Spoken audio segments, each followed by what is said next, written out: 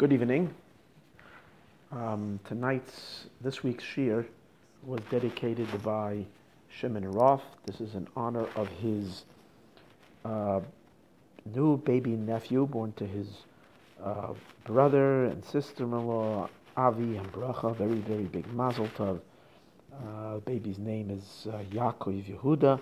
May he grow up to be the Torah l'chuppah l'maisim tovim, and give a lot of nachas to his parents. May they raise him in good health, and much simcha and bracha to the entire family. Thank you for this dedication. This week, Shabbos is going to be Parshas Re'eh, and it's Shabbos Mevorchim Chodesh Elul. So I'd like to share something really, really fascinating as a preparation for Chodesh Elul, to give deeper insight into the power of the month of Elul. This is going to be based on a letter written by the great, fabulous Makubal, Reb Levi Yitzchok Schneerson, who's probably one of the best kept secrets in terms of his Torah. His Torah is just extraordinary.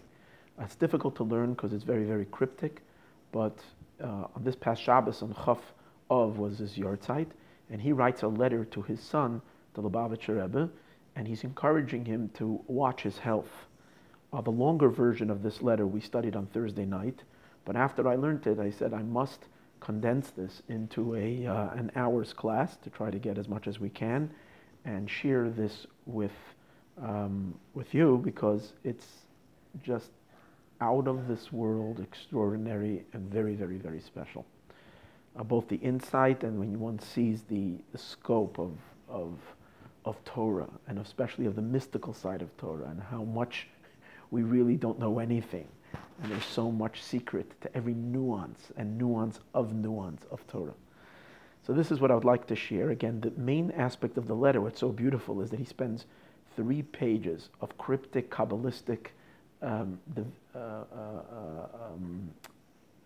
analysis in order to encourage his son to take care of his health. And he's coming to explain to him how the month of Elul is a month of healing, both in spirit and in soul and in body, spiritually and physically. So we know, we're all familiar with the concept that Chodesh Elul, the month of Elul, is a special month. It's a month to get close to Hashem. It's a month of introspection. It's a month of tshuva, and we take stock of the past year. We prepare for the new year. The Arizal tells us that the special month of Elul is hinted to in a pasuk in Shir HaShirim, where it says, "Ani ledodi v'dodi li." I am to my beloved, and my beloved is to me. Now the pasuk concludes, that's a pasuk in Shir HaShirim. So that words, "Ani ledodi," I am to my beloved, which means we draw close to Hashem, v'dodi li, and Hashem reciprocates and draws close to us. So the acronym, the first letters of these 4 words spell out the word Elul. Aleph Lamed Vav Lamed. Now the end of the pasuk is Haroeh Bashoshanim, the one who pastures amongst the roses. So what is the relationship of the end of the pasuk, Haroeh Bashoshanim, to the beginning of the pasuk, which says Ani ledodi v'dodi li? What is pasturing amongst the roses? Now Kabbalistically we know that the rose is related. It's brought from a Zohar that the rose has 13 petals. 13 petals of the rose. And the 13 petals of the rose are symbolic of the 13 attributes of mercy. And the 13 attributes of mercy are what we access during the month of Elul. These are extremely high level of divine grace and of divine compassion and kindness. And usually all year long, we don't have access that much to this level, even though when we gather together in a minyan and we call out, we know that whenever we call out to it, especially with a quorum of 10 people, it never goes unanswered, but yet this level is far more accessible and pronounced from the beginning of Chodesh Elul until after Yom Kippur. And we're continuously evoking the 13 attributes of mercy during Slichas, when we're saying it before Elul and then on Yom Kippur as well, continuously, until the peak by Ne'ilah, with the closing moments of Yom Kippur, we repeat it all the time. So we can understand the relationship, since it's Ani L'Dodi V'Dodi Li, and this relationship is deeply enhanced.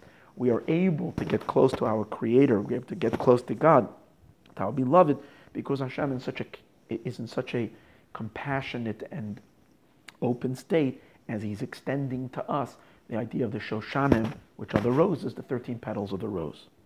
Chazal, however, say that there's a medrash that says, Al tikri Shoshanim, don't read the word Shoshanim, Elo Sheshonim. Take the word Shoshanim, which means roses, and read the word, instead of Shoshanim, read it as Sheshonim, those who study. Those who study. So, Ani L'Dodi V'Dodi Li, I am to my beloved is to me. Haroeh, the one who shepherds or pastures, Sheshonim, amongst those that are studying Torah. So this is telling us that the month of Elul, in addition to the month of Elul being a month dedicated to extra prayer and to beseeching Hashem with extra prayers that we do, one should also increase the Torah study, because there is something about Sheshonim, about learning, and particularly the learning of Torah Shebaal Peh. Sheshonim is referring to Mishnah. Mishnah is called Shona Halacha, studying Halacha, which is the study of Mishnah, studying of Talmud, or studying of Halacha. It doesn't say, it's not highlighting the studying of Mikra, which is biblical study. It's highlighting the study of Torah Shebaal Peh. So we need to understand what's the relationship. Why in the month of Elul increase Torah study? I understand. And we want to increase our connection to Hashem. We have three main avenues of connecting to God: through prayer, through doing mitzvahs in general, and through Torah study. Torah, Avodah, Gemilas, Chasadim. And prayer we can understand that we highlight during this time, because we want to seek compassion. But why particularly the study of Talmud, study of Mishnah? What is its significance during this time, particularly to connect and to increase our Ani L'Dodi V'Dodi Li, especially in the month of El? And is there a relationship between the studying of Torah Shebaal Peh, the oral law, and at the same time evoking the 13 attributes of mercy? Is there a connection between, because they're both hinted to in the same word, Sheshonim. Sheshonim means, Shoshana, which Shoshana means either a rose, which is related to the 13 attributes of mercy that we cry out to in our special prayers. Sheshonim also means the studying of Torah. Is there a connection between these two ideas? So, to understand all of this, let's go back to the first half of the pasuk. Ani L'Dodi V'Dodi Li, I am to my beloved is beloved to me, and as we said, Elul is hinted to in the first letters of the pasuk, the Aleph, Ani L'Dodi V'Dodi Li. So we have two lamids in this pasuk, in the name Elul, and the two lamids are following an Aleph and a Vav. So really the word Elul can be composed of two words, El Ul. Okay, Ani L'Dodi V'Dodi Li. El Ul. So the El is Aleph Lamed, and the Ul is Vav Lamed. Let's try to get a little bit deeper insight into the mystery of this holy name of this most auspicious month. We know that Chodesh Elul follows the month of Av.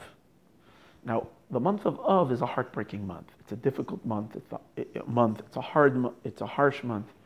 We commemorate the destruction of both of our temples, the onset of our exile that we haven't yet gotten out of.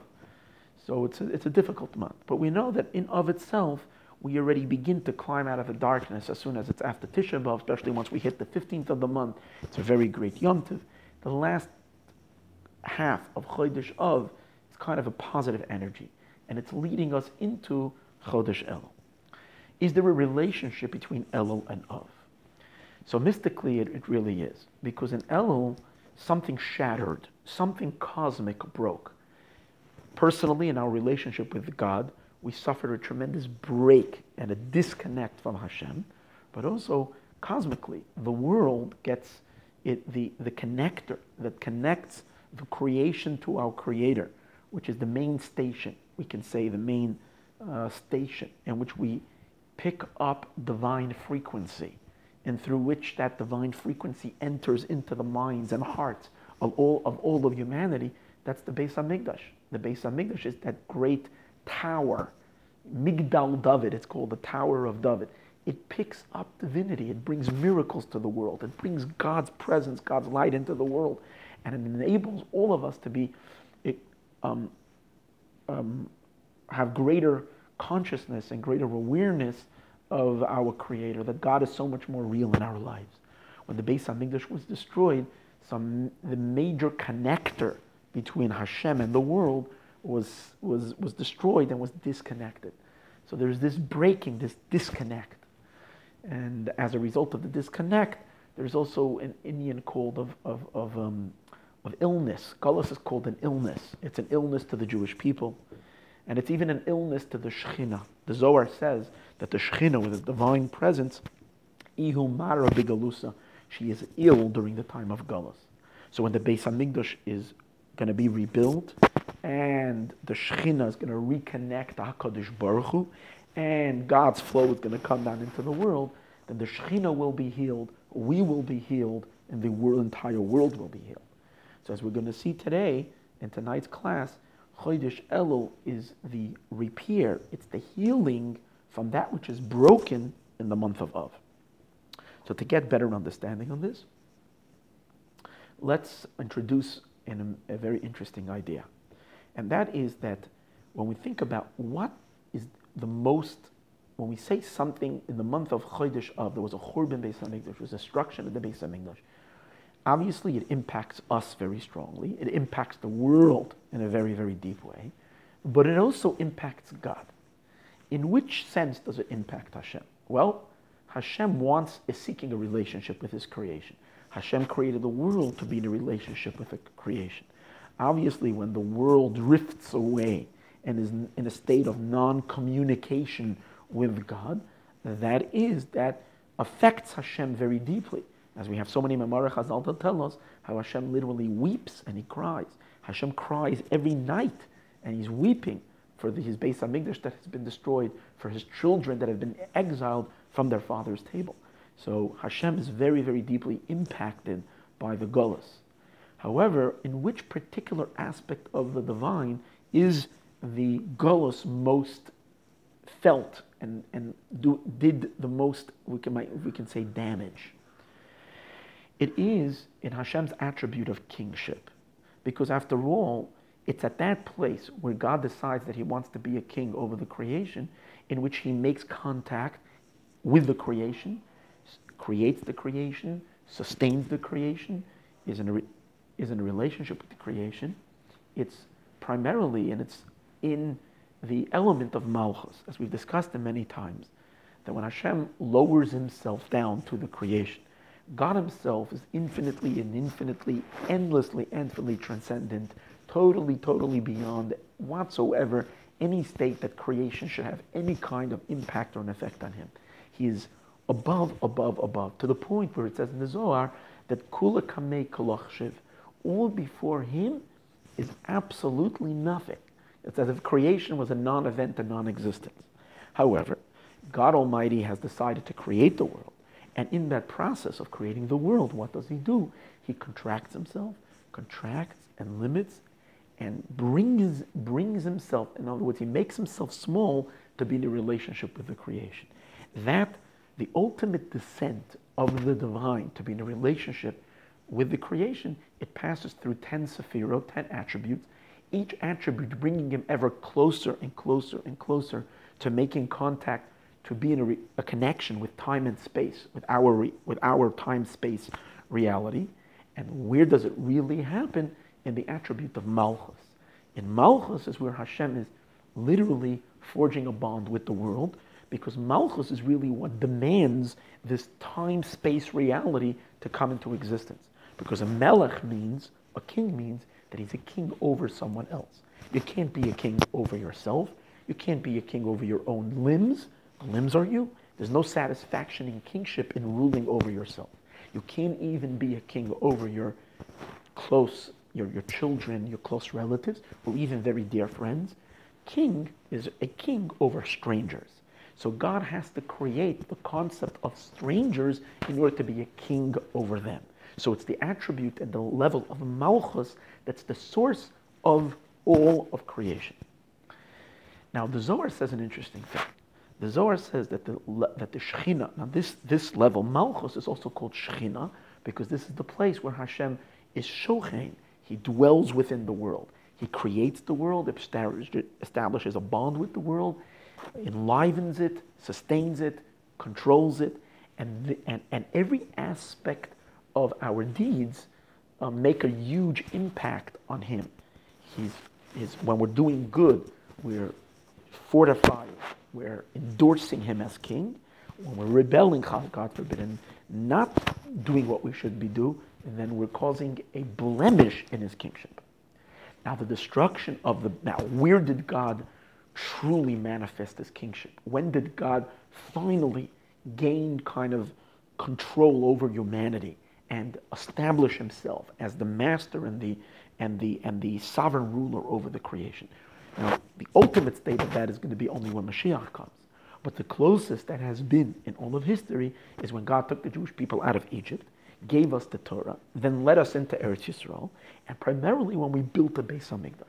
When we built the Beis HaMikdash, and Hashem had a home in this world, from that home is where his rulership and his kingship, that's where, first of all, the Sanhedrin sat. They governed Jewish law. They decided how God wants us to behave through the Torah that Hashem gave us. And there was a Jewish government with a Jewish king that enforced the laws of the Sanhedrin, and the Jewish king was a representative of Hashem's kingship in this world. So Hashem was, via the Beis HaMikdash, a king over the Jewish people, and through us, a king over the world.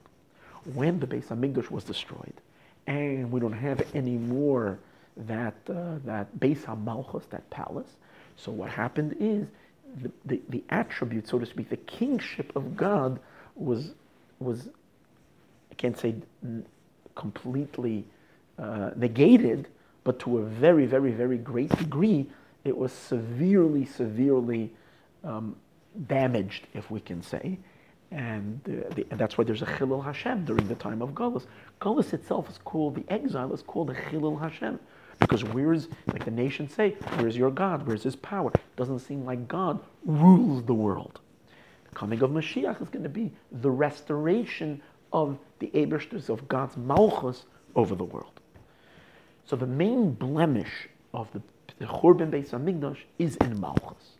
Now there's a fascinating Zohar.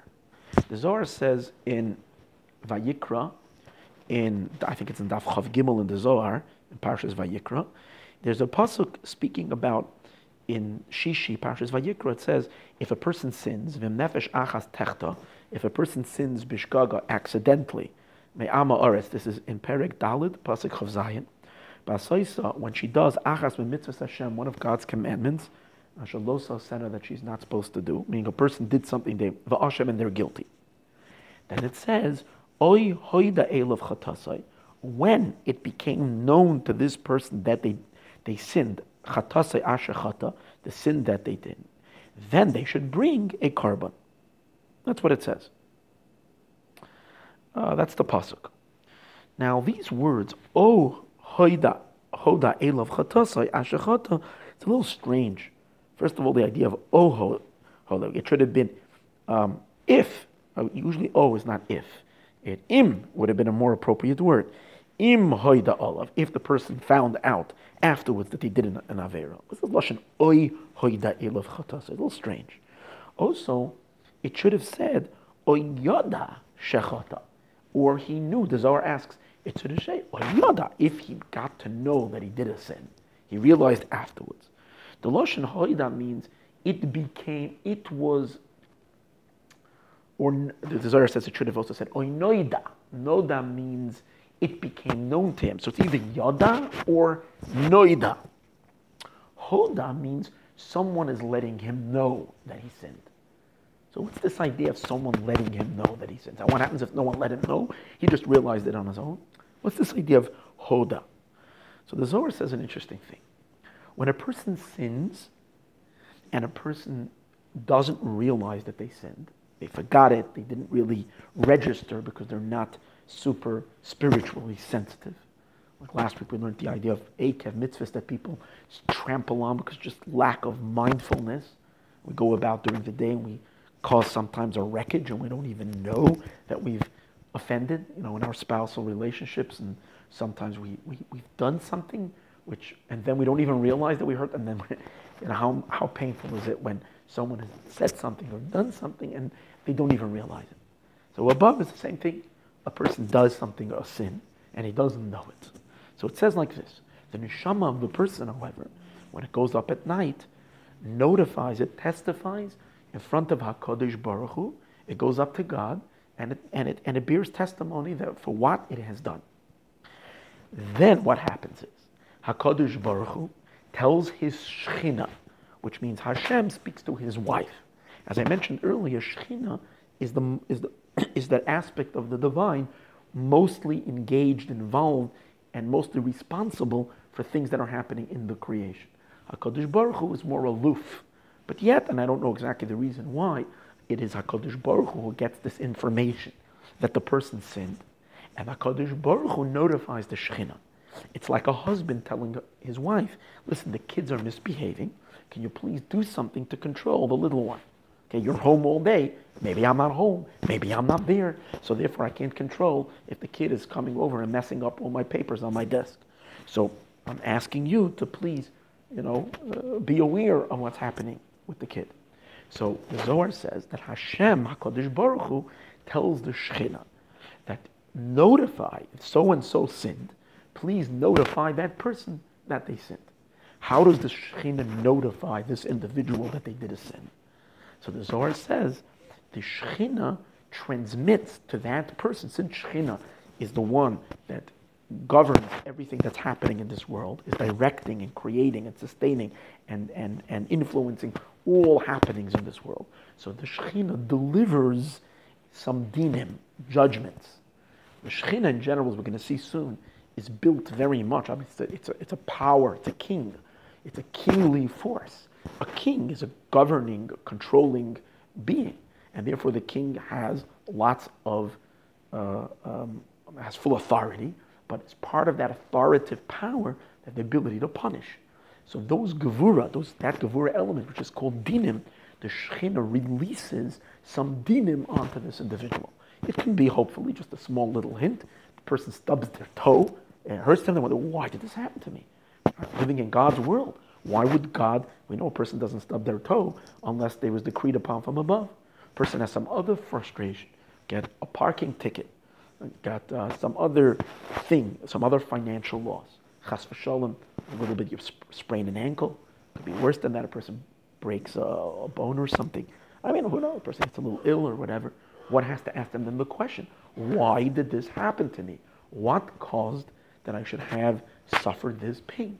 And then they start thinking and doing some kind of a cheshbon nefesh, some kind of an accounting. They realized I sinned. And as a result of this, the person brings a karban chatas. If the Beis HaMikdash is standing, in atonement offering, and they're forgiven. That's what the Zohar says. When the Shechina has to notify the person of their sin, it's a painful notification. It comes through dinim. Now, this fascinating Zohar, he doesn't bring all of this in this letter, but I looked up the Zohar. The Zohar goes on and continues. There's one way that a person can avoid having to go through this hardship and this pain in order to in order to be notified of the sin that they've done. The Zohar says if it's a person that wakes up and studies Torah at night, people who wake up very, very early, pre-dawn, and they study Torah, so those people don't need notification given to them from the Shekhinah. Those people can get the notification from the Torah. Because as they're studying at night, the Torah is going to whisper into their ears that they did something wrong. And obviously it means that they just would become sensitive on their own and feel and sense that there's something wrong. And they would do tshuva on it. And the Zohar says that when the Torah notifies the person, Torah speaks much gentler than the Shekhinah. So when the Torah is notifying the person on the sin, now again, I'm just going to guess, for those Kabbalistically inclined, that when we say the Torah is notifying it, it means it's coming from the level called the Bina, which is much higher than Shekhinah. Shekhinah is the level of Malchus, and Bina is the mother higher than Malchus. There's the lower mother and the higher mother, which is Shekhinah. So, which is a Bina. So when Bina gives the message, she talks much gentler than when the message is coming from Malchus. That's just parenthetically. By the way, the Zohar also asks, if that's the case, how come by David HaMelech it says that David HaMelech was notified, when David HaMelech sinned with Bathsheba, it says that he didn't realize first that he sinned. And Hashem said, you sinned and you don't know even that you sinned, I'm going to notify you. And HaKadosh Baruch Hu told the Shekhinah, ratchet up upon him the pressure. Give him some suffering. And that's, I think, when Avshalom rebelled against him and all the suffering. So the Zohar asks, well, if someone who wakes up in the middle of the night can be notified by Hashem, doesn't have to be notified, can be notified by the Torah, doesn't have to be notified by the Shekhinah through suffering, can avoid the suffering. Well, the person who is the most well known as the person who would wake up and study Torah at night is David HaMelech. So if anybody, David HaMelech should have been spared having to go through the Yisurim and the suffering. So the Zohar answers, but David was an exception. Because David, his Avera was against the Shekhinah. The sin that David HaMelech perpetrated with Bathsheba was a direct blemish in the Shekhinah. Again, I'm guessing, could be Bathsheba means the seventh level, and why particularly she is related to this. So he was a blemish in the Shekhinah, so he had to be held accountable by the Shekhinah, and he didn't have that he wasn't able to avoid it by being notified by a level higher than Shekhinah. Okay, this is all parenthetically. So the Zohar says, this idea that when a person doesn't know that they sinned, and they get a notification directly from the Shekhinah to wake them up, this idea is what the pasuk means over here. When it says, Oy hoide elov chetasai, the Zohar says the word O, that's the Shekhinah. Aleph Vav, Oy, that's the Shekhinah. And Oy hoide elov chetasai means HaKadosh Baruch Hu is telling the Shekhinah, Oy, Shekhinah, you. It's like a person calling his wife, honey, do so and so, right? So HaKadosh Baruch Hu is calling the Shekhinah, Oy, that's her name. Hoida Elov, you notify. It's a command. Hoida Elov chatasai, you notify to the person his sin.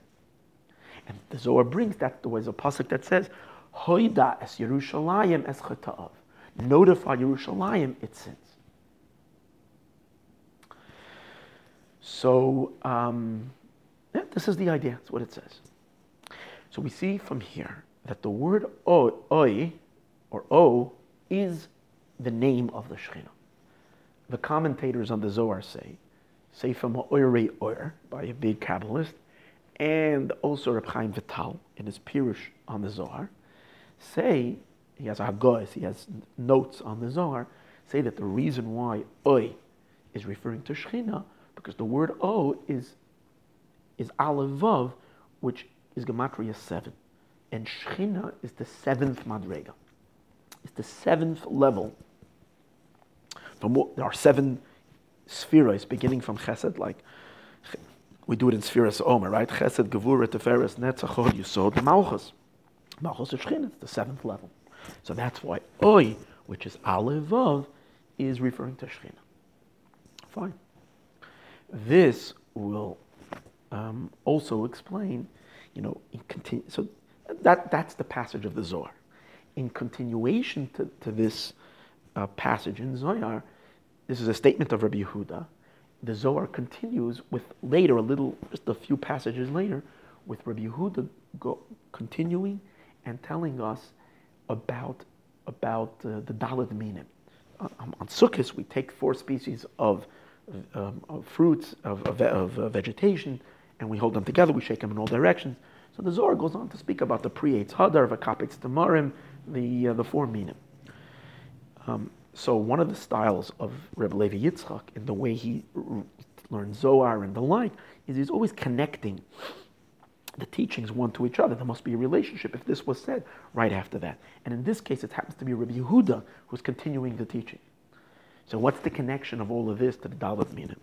So he explains, well, once we know that the Shechina is called Oi, so now we'll have an understanding also in the mitzvah of the Dalet Minim. Because in the Dalet Minim, when we take on Sukkot, even though we're taking 4 species, but in truth, we're really taking 7 items. We have 1 esrog, we have 1 lulav. Then we take 3 hadassin, which is the minimal. You can add more, but 3 is the minimal of hadassin that we take, myrtle branches, and 2 willows, 2 aravas. So these are the 4 things that we take together. So if you add them up, you have 7. 3 and 2, 1 and 1 is 7. Okay.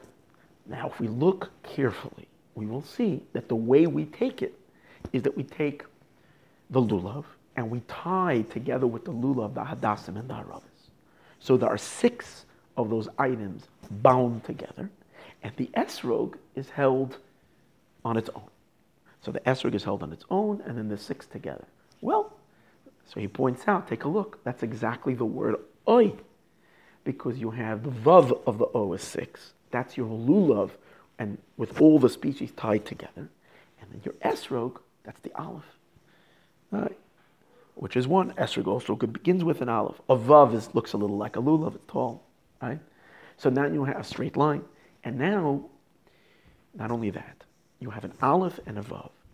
They're 2 separate entities, but you bring them together, you hold them together. You don't tie the esrog to the lulav like these 2 letters. Even though they're 2 letters, they are connected to each other to form 1 word.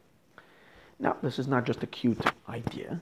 This has to do with what it says in Kabbalah and in many places, that the shaking of the Dalet Minim, this whole procedure of Dalet Minim, are all hashpah. It's all something that we're accomplishing in Malchus, in the Shechina. And it's not the place for it right now to explain this, but they're all related to the element of Malchus. And we're shaking them, we're trying to evoke the aspects of Malchus, we're trying to evoke the elements of Malchus. Particularly, it's interesting. He points out that there's a major difference between the oi of the chatas that we spoke earlier, that the oi is supposed to give a send down, an awakening call, an alarm to wake a person up when they sin. And what we are doing with the 7 species or the 4 species when we're shaking them, it's 2 separate things. Over there, by Malchus is delivering a sting. Malchus is delivering one of its gevuros. We said earlier, Malchus has a lot of gevura inside of it, because Malchus is the name of God associated with Malchus. By the way, is the name Aleph Daled Nun Yud, right? It's called Shem Adna, Aleph Daled Nun Yud, which means Adon, master. If you take the word Aleph Daled Nun Yud and you rearrange the letters, you get the word Dina, which means that Malchus has dinim to it, it has judgments to it. But we also know that Malchus is also based on chesed, on kindness. As it says, V'hu kain b'chesed kisacha, that your throne will be established. Which throne is the throne? Kisei Malchus, it's the Kisei of Hashem's Malchus. V'hu kain b'chesed kisacha. With chesed, your throne is established. So the Kisei of Hashem, Hashem's throne, has chesed as well. We're soon going to see too, these are 2 elements, 2 flows that have to flow into Malchus. One is Malchus is built on Gevura, and Malchus is also built on Chesed. It's a blend of both. On Sukkot, when we're shaking the Lulav and the Esrog, and we're evoking the O, over here, we want to evoke the Chasadim, not the Chesed element in Malchus, not the Gevura that it is in Malchus. So that's interesting, and he points out that's why when we shake the Esrog and the Lulav, this Oi that we're shaking the Shechina, we're shaking Malchus, what we're trying to evoke and we're stimulating is Chesed. That's why we're shaking when we say Hodul Hashem ki tov ki liyolam chastai. That's when we shake in that pasuk, because we want to draw down Chesed from the Shechina. And also another one is by Ana Hashem Hoshiyana. Now, Ana Hashem Hoshiyana, please God, save us. Hoshiyana, send us a salvation. Yeshua is Shayach to Chesed. Like we see, Hoshiyah, it says in Pasuk, Hoshiyah Yemincha Va'ineni. Your right hand, Yemincha is the right, and we know the right is the power of Chesed. Hoshiyah Yemincha Va'ineni, let your right hand give us a salvation, a Yeshua, and help us. So you see that Yeshua comes from the right side. By the way, he explains in many places that Hatzlacha, because we say right after Ana Hashem Hoshiyana, we say Ana Hashem Hatzlichana. He says Hatzlacha is associated with Gevura, with the left side. That's why we find, particularly by Yitzchak, Avram is Chesed, and Yitzchak is Gevura. We don't find the word Hatzlacha by Avram. We find Hatzlacha by Yitzchak. It says more than once, but one of the places I'm going to give you now is by when Eliezer went to find a shidduch for Yitzchak. So over there it says Hatzliach Hashem Darkei. So Hatzlacha is related to Gevura. He actually points out that when the word Hatzlacha, the root of the word is tzalach, and tzalach means to chop. The targum of the words Vayevaka Atzei Ha'olah, that he splintered the wood by the Ola. The targum of the word Vayevaka is utzlach. So you see, Hatzlacha means the word Hatzlacha means to break down, to cut into, chop into pieces. So it's Shayach to Gevura, to the left side. And that's why when you're shaking the lulav, you see, we do not shake by Ana Hashem Hatzlichana, we only shake by Ana Hashem Hoshiyana, because the point of the shaking of the lulav is to evoke the chesed elements that are in Malchus and not the Gevura elements that are in Malchus. Okay. This is the idea that Oy is the Shechina, Malchus. But now he asks a very, very important question, if this is the case. And why is Oy Malchus? Because Oy is 7. Good. For that you have another letter in the Aleph base. You have Zion. Zion is 7. I don't need to have an Aleph and a Vav. What's the reason why Dafka, an Aleph and a Vav, or if you want to make another number 7, make it Gimel and Dalet. That's also 7. Make it Beis and Hey. Why Aleph and Vav? These things can't just be random. If it's an Aleph and a Vav together, must be there's something about Aleph and Vav that gives you the idea, the element of Malchus. Now, again, by the way, Zion also represents Malchus. I'm not saying it's not, but one of the things that Malchus is represented to is by the word Oy, which is an Aleph and a Vav. So to understand this, he says, let's take a look at the meaning of the word Oy. In other words, in addition to the gematria, let's actually look at the meaning of the word O. O means always or. And when do you use the word? You use it when you want to say this or something else. Okay? Whatever the Torah uses at many places. It lists a few things and then it says, or so and so. So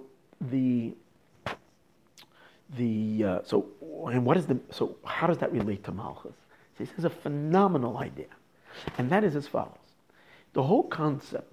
So just one more point that we have to analyze over here. Oy, the word oy is not yet the other thing. The other thing is the word that comes after. What is the pasuk over there? If you found, if a person, I'll show you. I don't know where the Torah uses O, but there's it's not coming to me right now, and I don't have it in front of me. But the O is always an introduction for something else, but that's not yet the something else. The something else is coming after this. So he says, well, take a look. The whole concept of something other existing is Malchus. You see, until Malchus, it's only Hashem. And even though there are billions and billions of levels of different various contractions, where Hashem is contracting his infinite light, and he's lowering himself down into lower levels and lower levels, and in a sense even creating worlds, but all those worlds are all still part of him. It's not yet something other than him. It's only when you reach Malchus. You go through all the 10 spheres. And you get Malchus, which is the last stage in the world of Atzilus, which is still one with God. So, and Malchus says, in order for me to be a melech, I need to have somebody that's not me. So now, the concept of otherness emerges after Malchus. Malchus is the last level. Malchus is a lot of times referred to as the door. Pesach, it's the door. Once you go through Malchus, Malchus takes you outside. Malchus itself is still inside. But the Malchus leads you to the outside of God, so to speak outside, or at least what experiences itself as outside. And those are the three worlds, Bria, Yetzir, and Asiyah, Neshamis and Malachim, and then finally physical beings, creatures, exist in are the residents of these three worlds, which are, so to speak, outside of God. So now we can understand why Malchus is called Oy, because Oy is the word that leads you into something that's not Hashem, that's disconnected from God. But the word Oy itself is not yet that disconnection. So that's why Malchus is called Oy. Now, to further, but everything has to be so accurate. And so the meaning of the word is one thing. But now let's analyze something, the Aleph and the Vav itself, and go a little deeper into it and understand why the Malchus is made up of these two letters, which mean something other. But what is it about these two letters, Aleph and Vav? We know Kabbalistically an idea that all the spheros, all the attributes, are composed of all other attributes. Which means that, for example, in Chesed, it's a composite. It's not just Chesed, which is kindness. There's Gevura Shebechesed. There's the Gevura element of kindness. Which means that when I'm being tough and disciplining to my children, it's because I love them. It's because I have a Chesed to them. But I'm incorporating Gevura as a means of communicating my love. And so on with all the spheres. They're all integrated and all unified with each other. And the same is also with spheres Malchus. So Malchus has a Keser Malchus, the crown of Malchus, and then there is the Chachma of Malchus, and the Bina of Malchus, and so on and so forth. The main two features that are in Malchus, the primary two most powerful points in Malchus, are the Keser of Malchus and the Das of Malchus. Keser is the crown, and Das means the knowledge of Malchus. And the Keser and the Das are hinted to with an Aleph and a Vav. The Keser is the Aleph of Malchus, Keser Malchus, and the Das of Malchus is the Vav of Malchus. Now let's first explain why, and we also want to explain why the Keser and the Das are the main aspects of Malchus. But first I want to analyze for a second what is Keser and what is Das, and why is Keser hinted to in an Aleph and Das hinted to in a Vav. So the first thing is like this. Keser is the first level. It's the number one level. You can understand that's why it's hinted to in an Aleph. Also, the word Aleph, if you rearrange the letters, spells the word Pele. Aleph, if you rearrange Pele, Pele means a wonder. And that's why Keser is called Pele, because the level of Keser is usually still Ein Sof. It's high, you can't grasp it. It's above the head. Whichever level you're at, Keser is an Or Makav, it's an encompassing level, it's above your head. It's like physically, a crown you wear higher than the head. So a crown represents that which is above the intellect, above what one can grasp. Something that's above your grasp, you wonder about, you have no idea what it is, you don't understand, you can't comprehend it. That's the Keser, that's the Aleph. So Keser Malchus is the Aleph in Malchus. Pele, it's the wonder. Das. Now, we know that there are three intellectual faculties. Chachma, Bina. Chachma means wisdom, Bina means understanding, and Das means knowledge. We've discussed many times that the function of knowledge is not information. Information you get in Chachma and in Bina. In Chachma you get a point of information, and in Bina you dissect the information and you get all the details of it. So you're already complete with all your information in the Chachma and in the Bina. The Das is the koach of Hamaka. Hamaka means to go very deep into it. I mean, to attach yourself to something until you can sense its truth, until you can feel it, until you can touch it, until you become one with it. A Das is really to identify with something. Das is the bond. And that's why das is the root and the source of the emotions. Without das, Chachma and Bina are called the parents of the emotions. The Chachma and the Bina are father and mother. But if there's no das, it says in Tanya, in the 3rd chapter in Tanya, that without any das, they will never have any children. Das is the connector. And the reason it's the intimacy that creates the child, that brings along the child. And the reason for that is, if I study and I learn, I can study, I can learn Kabbalah, I can learn Hasidus, I can learn the deepest, highest things about Hashem. If I don't connect to it and realize that we're talking about my Hashem, not just a God out there. If I don't understand that when we talk about Torah and mitzvahs, it means the mitzvah as it's my mitzvah. And this mitzvah, how, when we say that the mitzvah brings down Hashem's light, that it's a connection, it means that literally me, when I put on tefillin, or when I'm lighting Shabbos candles, I'm bringing this infinite light into my soul. I don't get excited about it. And you need to have das. Das is the ability to sense something, to feel its reality. That's why the Zohar refers to, and the Zohar says about das, that das is a key, maftecha de kolol shis. It's a key that includes all 6. What does that mean? It's the key to open up all the emotions. Through das, you can feel emotions. You can get excited with love. You can get excited with fear. Without das, something can be very, very enormous and threatening, but it doesn't threaten you because you don't have the das. So the das gives you all emotions. It makes you, it opens up the experience of the emotion. It connects the intellect, the information to the emotions. That's why das is hinted to in a vav, because vav is 6. And das is not an entity unto its own. It's the source, it's the neshama, it's the soul of all the emotions. That's in general, keser and das, aleph and vav. In malchus in particularly, let's translate into malchus. In malchus, the idea of keser malchus means the desire. Keser is also associated in many places with the koach of ratzon and tainug. Will and pleasure.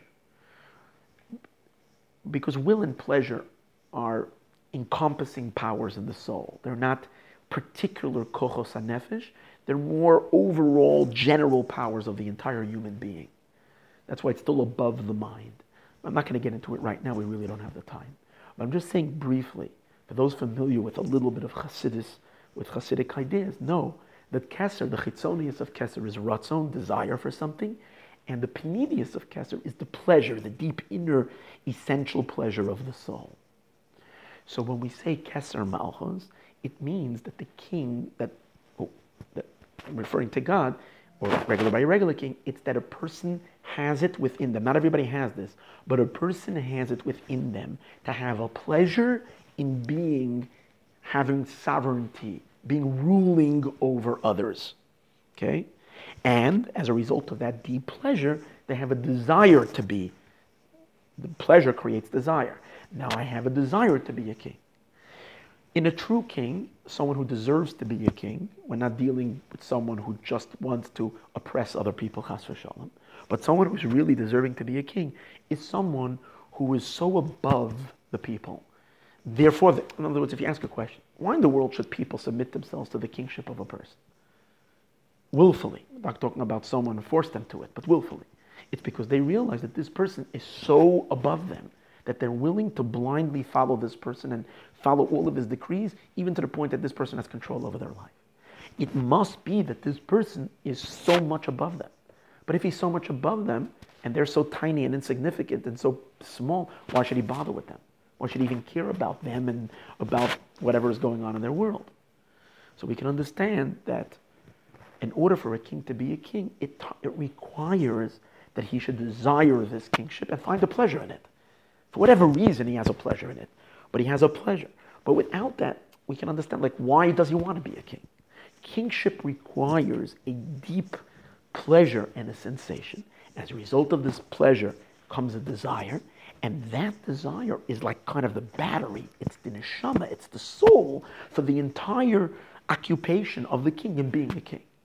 Which will, you understand, from this keter, from this keser malchus, from this crown, which when people crown him, in other words, they're giving him, they're evoking in him a desire. It's what we do on Rosh Hashanah, mainly with Hashem. We evoke in Hashem a pleasure and a desire to be a king. So when from this desire and pleasure, he will now give himself over to being a king. In what?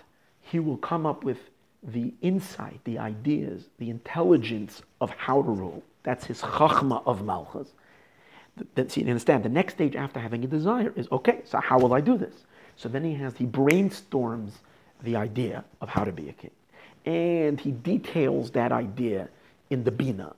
And then comes further, as we're going to speak in a moment, then comes the emotions, and finally there's the actual governing force, and that's called malchus sheb malchus. The actual kingship is the edicts, the decrees, the governing power that he does. And before that, there was the ideas behind it, his emotions that he feels, and so on and so forth. So you start with Keser, that's the Aleph. So you understand why that's so primary. Without that, you have zero. You have no kingship whatsoever. That's the Aleph of Malchus, Keser Malchus. But then there's something else. In order for, see, the Keser is the king's pleasure and delight, deep, deep inside himself, in a place that he has no, he wants to be a king over them, but he is still so merumam, he is still so exalted, he is still so high, so elevated, and distant and removed from them. The next thing is, he has to be able to feel them and sense them. That's Das. Das, as we said before, is the connector. He has to connect to them. And as a result of him connecting to them, that they're real to him, he feels they're who they are, what their needs are. Then he can emotionally get involved with them.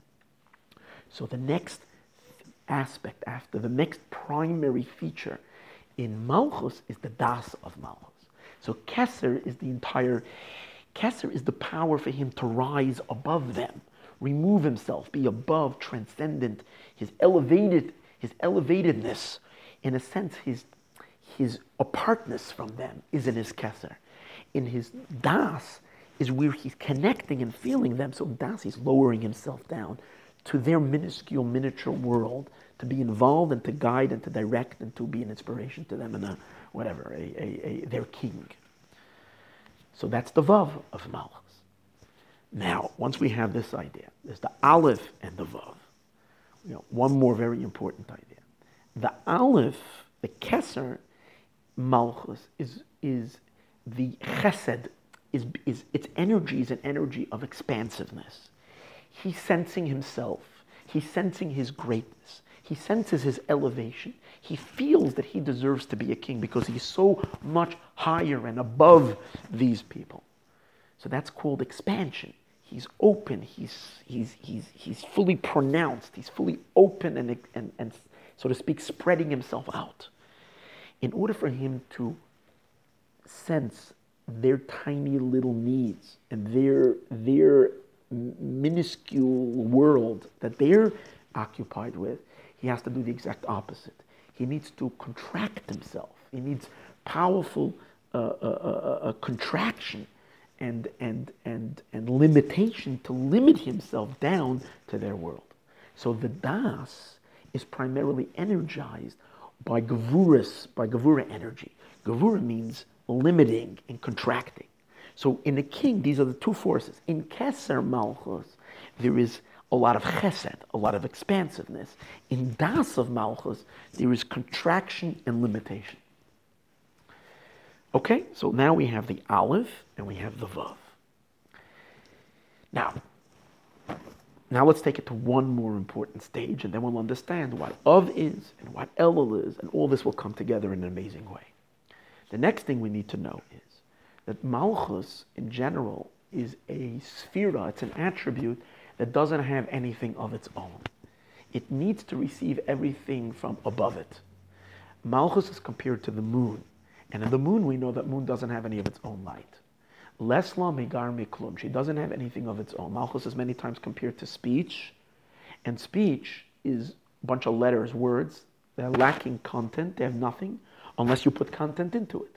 Speech is only meaningful if you're giving over an idea, if you're sharing an emotion, a feeling, and so forth. You're putting content to it. Speech or else you're just running around saying a bunch of letters. You're total mashugana. There's nothing there. Okay? So words are recipients. It's like the moon that must receive its energy, its vitality from higher. So therefore, the Keser Malchus and the Das of Malchus receive its power from above it.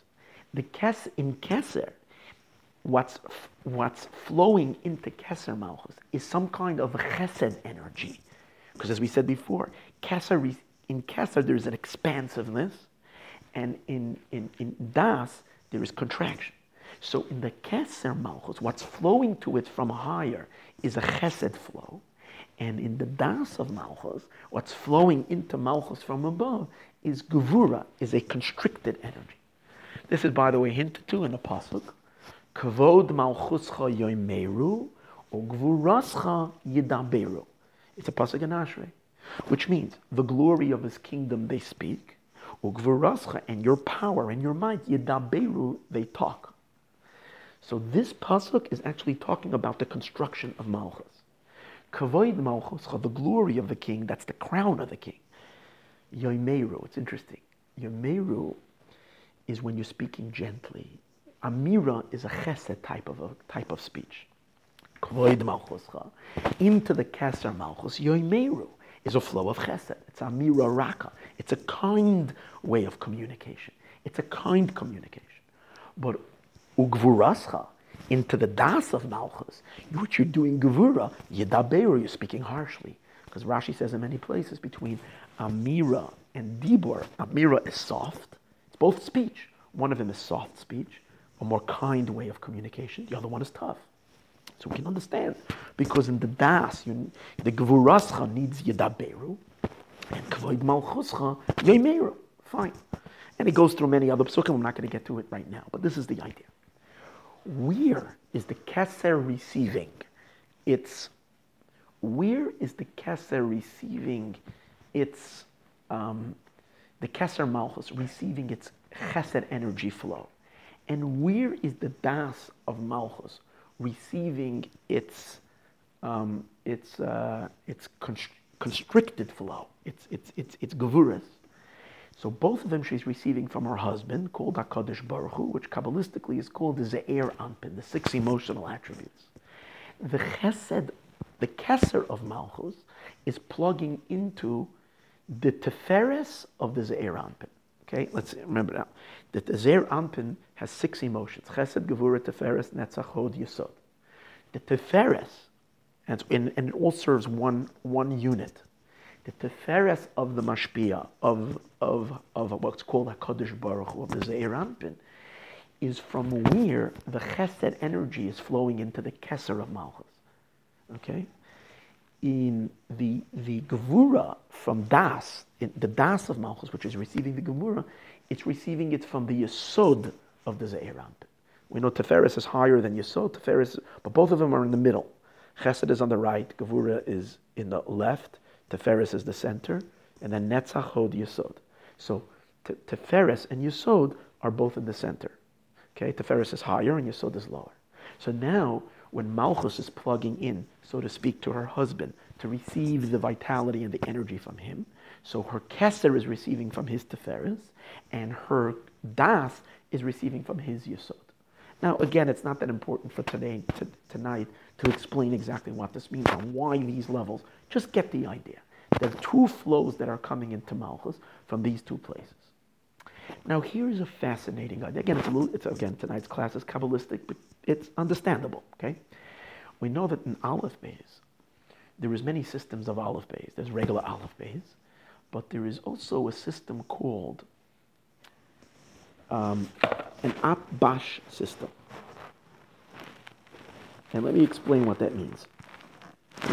Atbash, the simple meaning of Atbash is, there's Atbash, which is you connect that you take the first letter of the Aleph Beis and the last letter of the Aleph Beis and you create a pair. Aleph and Taf go together.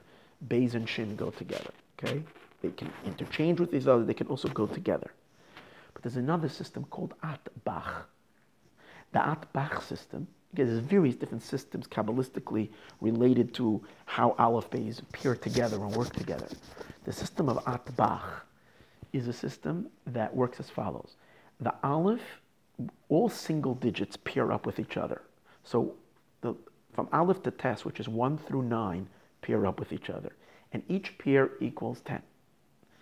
And the way you work is like this. Aleph and the Tes go together. Aleph is 1 and Tes is 9. They bond together and they're 10. Beis and Ches go together and they're 10. Gimel and Zayin, Vav and Dalid pair together. Okay? And that's already all of them. Besides Hey. Hey doesn't have a pair.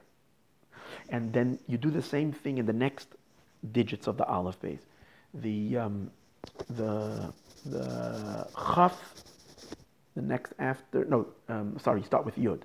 Yud and Tzadik go together, and it makes 100. Chaf and Pei go together, and then Reish and Chaf, Lamed and not Reish, not Shin. I'm sorry, I made a mistake. Yud and Tzadik, Chaf and Pei. What's next? Lamed and Ayin, and so on and so forth. And over here too, the Nun doesn't have a pair. And how you do it in the last stage where there are 3 digits is complicated. There's 2 opinions, but I'm not going to get into that right now. Let's just stick with the first. What we're going to work today is only with the single digits. So this is a system, Kabbalistically it's spoken about. Okay, it might even be brought down in Shas too. Atbach system. So what does it mean? Okay, you have these letters peering up. What does it mean? So in Kabbalah it says, from Reb Chaim Vital, again from the Arizal, that the Aleph Tes, all these digits, all these 4 pairs, not just the 4 pairs, actually if you finish all the Aleph Bays, you have 12 pairs, 12 chavrusas, 12 things that pair together. They're all in Malchus. Whenever you see the At-Bach system, it only symbolizes Malchus, not other attributes. Why? Because only over here in this level, every single attribute, every single nuance in Malchus needs a chavrusa, needs a pair. Because as we said earlier, Malchus is a recipient. She doesn't have anything of her own. So she needs someone to give her that energy, because without her husband, without her source, she has no life. So everything she must receive from someone. So therefore, she pairs up. So we said earlier, the Aleph is the Keser of Malchus. But the Keser of Malchus doesn't have any energy, doesn't have any desire and pleasure on its own. It must receive it from where? From the Teferis, right? So it's connecting to a Tes. The Teferis, by the way, doesn't start with a Tes. It starts with a Tuf. It's not that don't get that confused. We'll see why it's a Tes. The Aleph of Keser Malchus is receiving its illumination from Teferis, and what Teferis is giving to it is the Tes. It's giving to it. Why? Because it's giving it 9 points, 9 energies. It's transmitting from Teferis down into the Keser of Malchus. Maybe it's the 9 points, which are the 9 potential of the 9 next spheres that are going to come out. The Chachma, the Bina, and the so on and so forth. But that's what it says. The Tes is what is being given to it from above. Now let's go to the Das of Malchus. The Das of Malchus, we said before, is the Vav. So what is it receiving from Yesod? From Yesod, it is receiving, where does it get its Das? What's its companion? Where does it receiving? It's receiving the Gevura. It's receiving the Gevura. And Gevura is compared to fire. And in a fire, he says there are 4 colors. 4 colors in fire. So that's why it's receiving a Dalid. So the Vav, the Das of Malchus, is receiving a Dalid. That's its channel, from where its vitality, its Gevura is being channeled into it.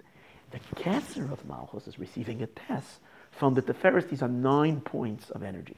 By the way, I'm just going to share quickly.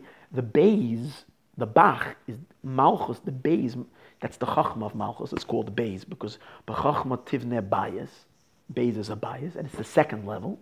And it's receiving from the from Netzach of the Ze'er Anpin. It's receiving Ches, it's receiving 8 points. And then the Bina of Malchus, which is the Gimel of Malchus, is receiving from the Zayin 7 points from the Hod of the Ze'er Anpin. That's just in short, but that's not Nogay. Again, the main thing that we have to have today is what we're talking about is the main 2 hashpas, the main 2 pipelines are the Tes flowing into the Aleph, which is the Keser Malchus, and the Dalid flowing into the Vav, which is the Das of Malchus.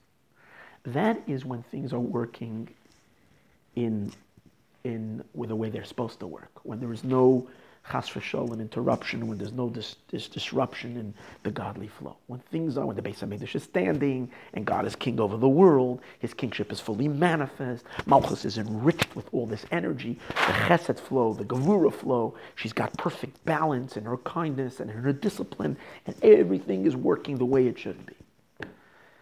Chas v'shalom, by the destruction of the Beis HaMikdash, Eicha, Yashva Badad, how did she sit alone? Hoisa Kalmana, she's like an almana, she's like a widow. She gets separated from her husband.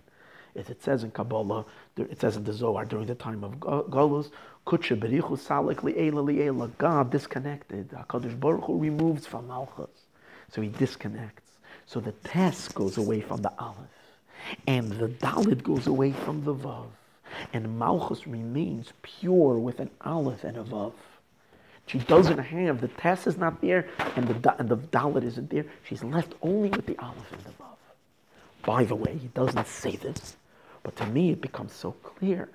And why it has become the normal element in Judaism is a Yid. How do you even know which one of the symbols of a Yid is a Yid? When he krechts, when he groans, he says, Oi. Why do we say Oi? Because Oi is the root of all suffering and all darkness and all pain, is when the Aleph and the Vav are lacking their connection to higher. And that's a Yiddish krechts, Oi. Now, this happened in Chodesh Av. That's why he says, we commemorate Chodesh Av by the first 9 days. Because the 9 days are the 9 nekudas. And as the 9 days progress, it gets darker and darker. Is because as the 9 days progress, the 9 nekudas that are being given from the husband to her are being taken away. So she's being left without anything.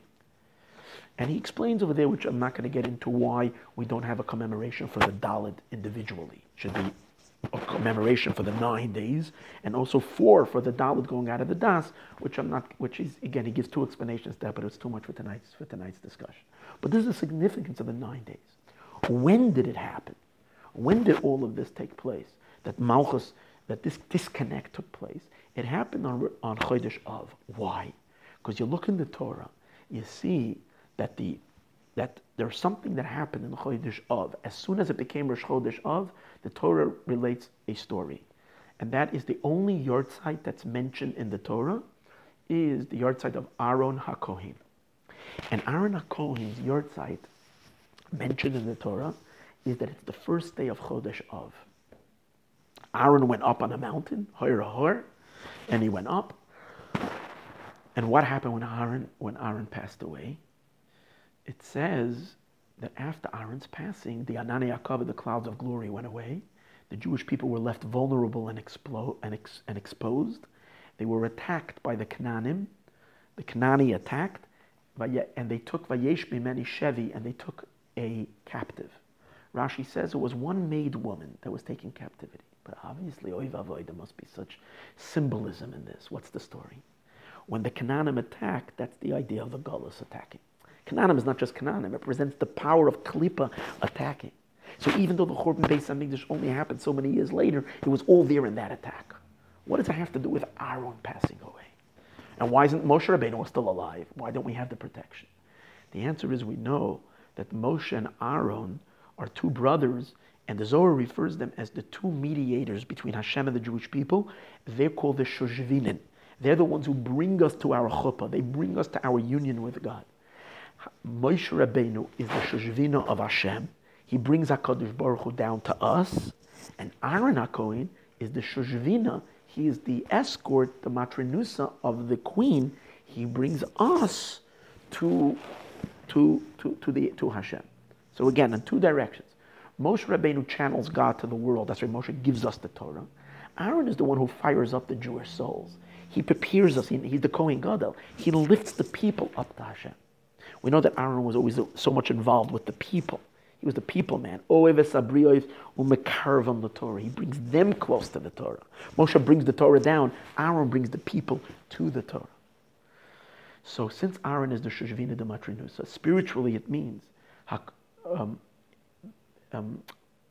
we say Hashem and the world, is also referring to Hashem and the Shechina, Hashem and Malchus, HaKadosh Baruch Hu and Malchus. So Aaron is the one who's the escort of the Shekhinah, Malchus. He lifts the Shekhinah up, and Moshe Rabbeinu brings Hashem down. Now that Aaron passed away, we didn't have anybody to lift the Shekhinah up to her attachment, for her to be able to have her yichud to receive the Tes and the Dalet. We don't have that power.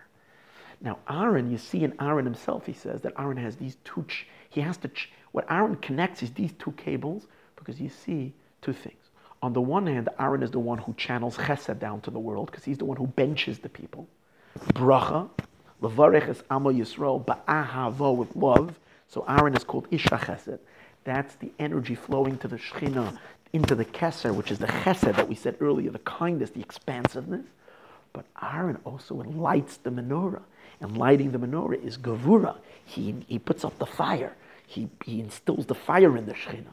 So Aaron is the one who brings both the Gevura into Das, and he also brings the Chesed into Keser.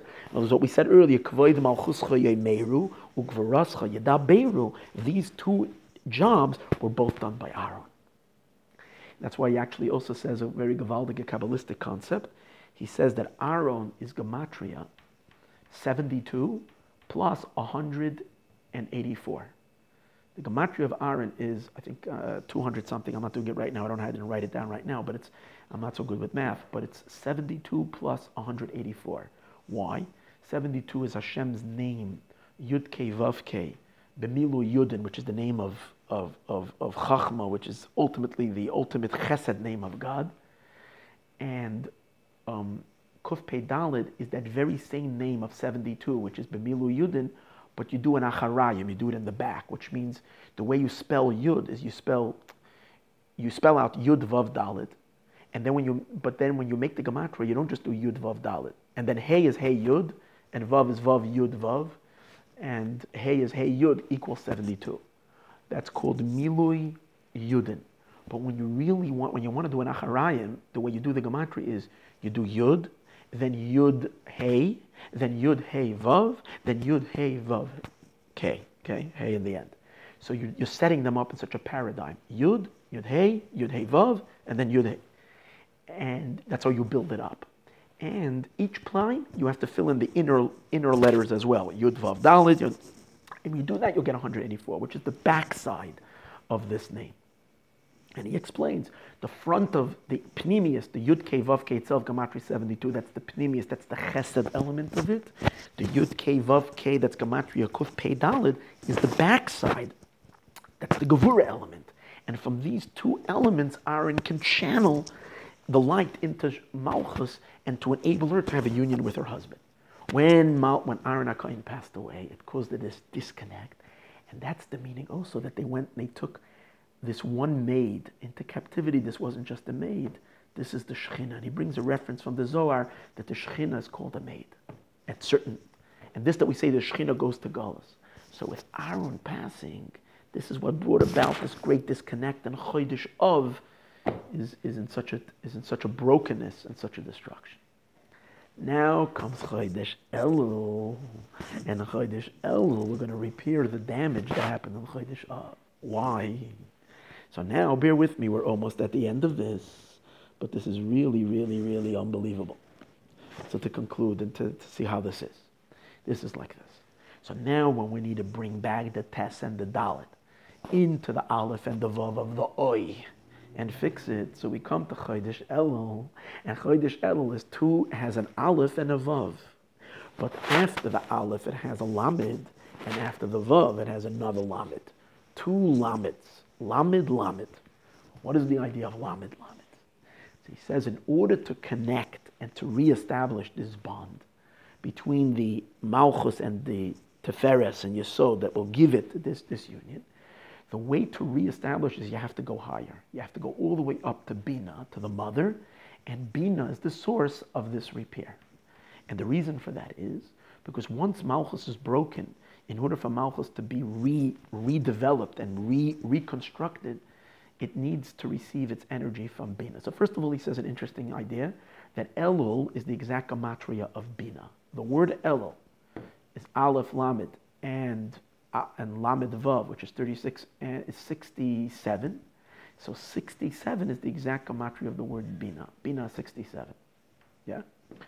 So that's number one. So Elul has a connection to Bina. We know Bina is the source of tshuva. That's why Elul is a chodesh of tshuva and the like. But there's another inyan over here. And Lamed is in Bina. So for some reason, in order to make this tikkun, we need to go to Bina, and Lamed is in Bina. What? So he says the letter Lamed is indicative of Bina. Why?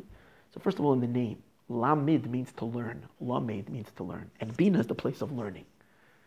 Chachma is just a flash. The real learning happens in the analytical side of the mind. That's the Lamed. So Lamed is Bina. Now, Lamed is also 30. And we know it says in Pirkei Avos, HaMalchus Niknes B'shloishem Mailos. There are 30 qualities in order to build Malchus. Malchus is constructed on 30 qualities.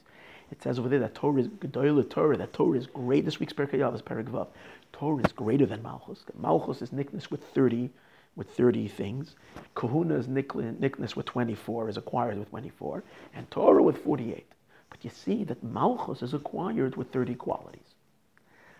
So if you want to construct Malchus all over again, and you have to construct both the Keser of Malchus and the Das of Malchus, so you need to have the two Lameds coming from Bina, which Bina is the source of this repair.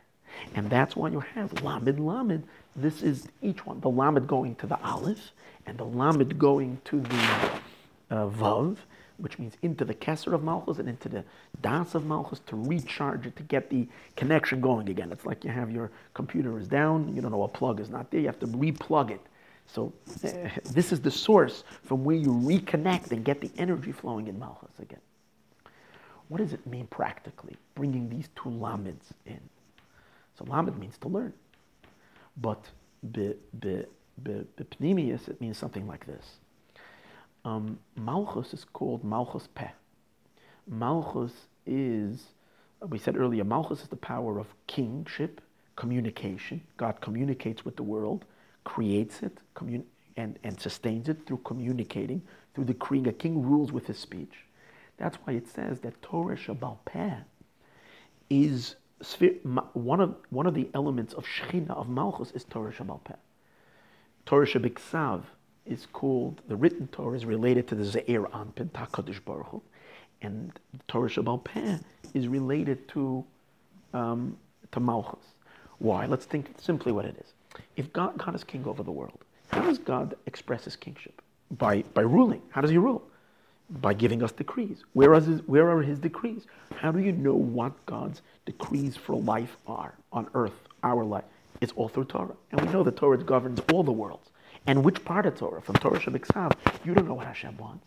Only in Torah Shabbal Peh, it spells out in detail exactly how Hashem wants us to behave in subservience to him.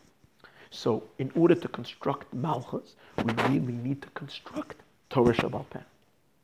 Now Torah Shabbal Peh derives its energy, even though it's in Malchus, it derives its energy from Bina. As it says, Shema b'ni musar avicha, va'al titosh toras imecha. Do not forsake the Torah of your mother, and the Torah of your mother is referring to Torah Shabbal Peh. It's called Torah of your mother. Bina is called mother, Chachma is called father, and Bina is called mother. That means that the construction of Torah Shabbal Peh comes from Bina, from understanding. Understand? That's how did Chazal decide halacha? Halacha is the actual decree. How? By studying through Bina, through their learning. Now, in Torah Shabbal Peh itself, he says an amazing thing. It's the study of Gemara. Because Gemara clarifies halacha. If you're learning just Mishnah, you know the halacha. Gemara, the whole idea of Gemara is to clarify the Mishnah. And therefore he says an interesting thing. Since once the Beis HaMikdash was destroyed, the Eibishter's Malchus was shattered. God's kingship in the world has kind of been almost discontinued. So now, what does it say in the Gemara? It says, Mishachara Beis HaMikdash, once the Beis HaMikdash was destroyed, God doesn't have anywhere in his world only the 4 cubits of halacha. Why? Because only where people are studying Torah are they actualizing God's kingship over the world. So you see, that's the only place where Hashem's Malchus is now being realized. It's not realized in the Beis HaMikdash, so it's realized in those that are studying halacha. He says an amazing thing. Daled Amos, if you take the word Amma, which is gematria Amma, is 46. 4 times 46. Dalet Ammos. So you take Dalet Amma, the word Amma, 46, 4 times, plus the word halacha, because Dalet Amma is of halacha, because the point of these 4 cubits is to lead to halacha, is the exact gematria of Gemara. So Gemara is the study in which the halacha is clarified. Now watch this. When Rav Ashi, the Gemara says in Masechtas Bava Basra, that when Rav Ashi, Rav Ashi is the one who formulated the Talmud. He's the one who authored the Talmud. He gathered all the teachings from everybody, all the previous generations, and he developed it into the book of the Talmud. The Gemara says that Rav Ashi studied 30 years, taught his students, and from those 30 years of teachings, he compiled the Talmud. But then the Gemara says in Masechtas Baba Basra that Rav Ashi had a Madura Kama, he had a first version, and then he had a Madura Basra, he had an edited version. And the edited version he did in another 30 years.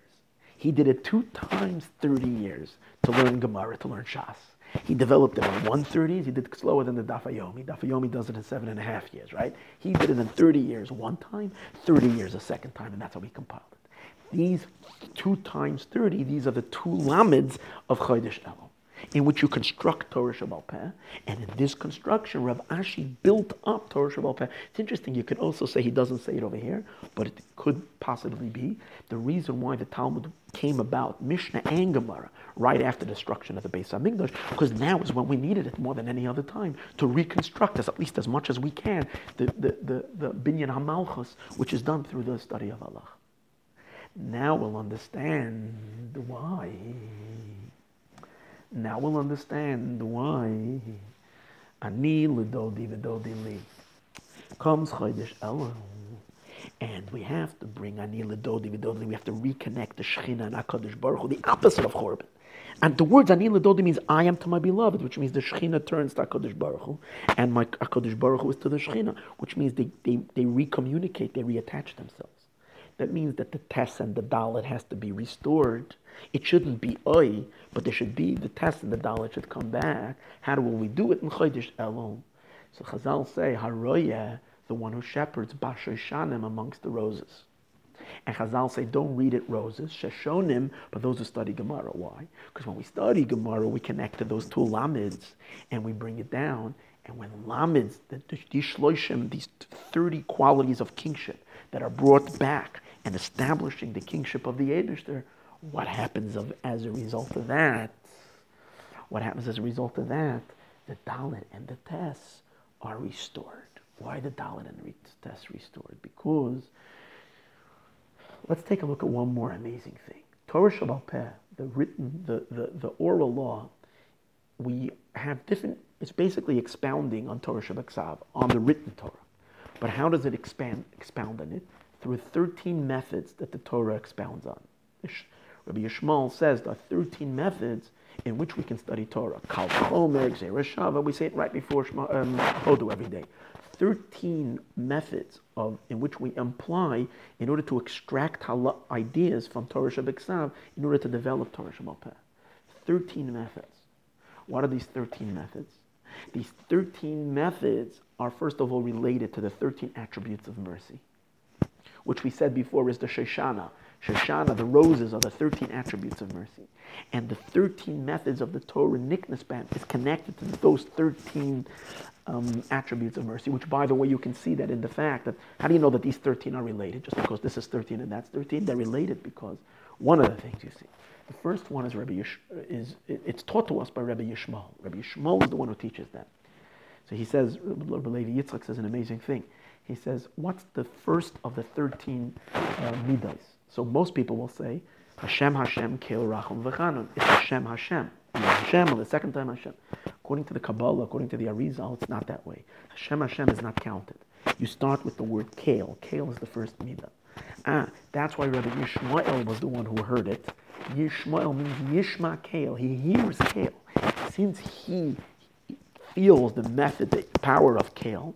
So therefore, and Kel, we also know that the first of the 13 attributes includes all of them. That's what it says. The Tikkun HaEchad, the first Tikkun, includes all the other Tikkunim. So therefore, Rabbi Yishmael, he's the one who gave us the 13 methods of the Torah that we can deduce Torah, connecting to the 13 attributes, the 13 Yud Gimel Midas HaRachamim, which is the rose. And those 13, that's 13. Well, 9 plus 4 is 13.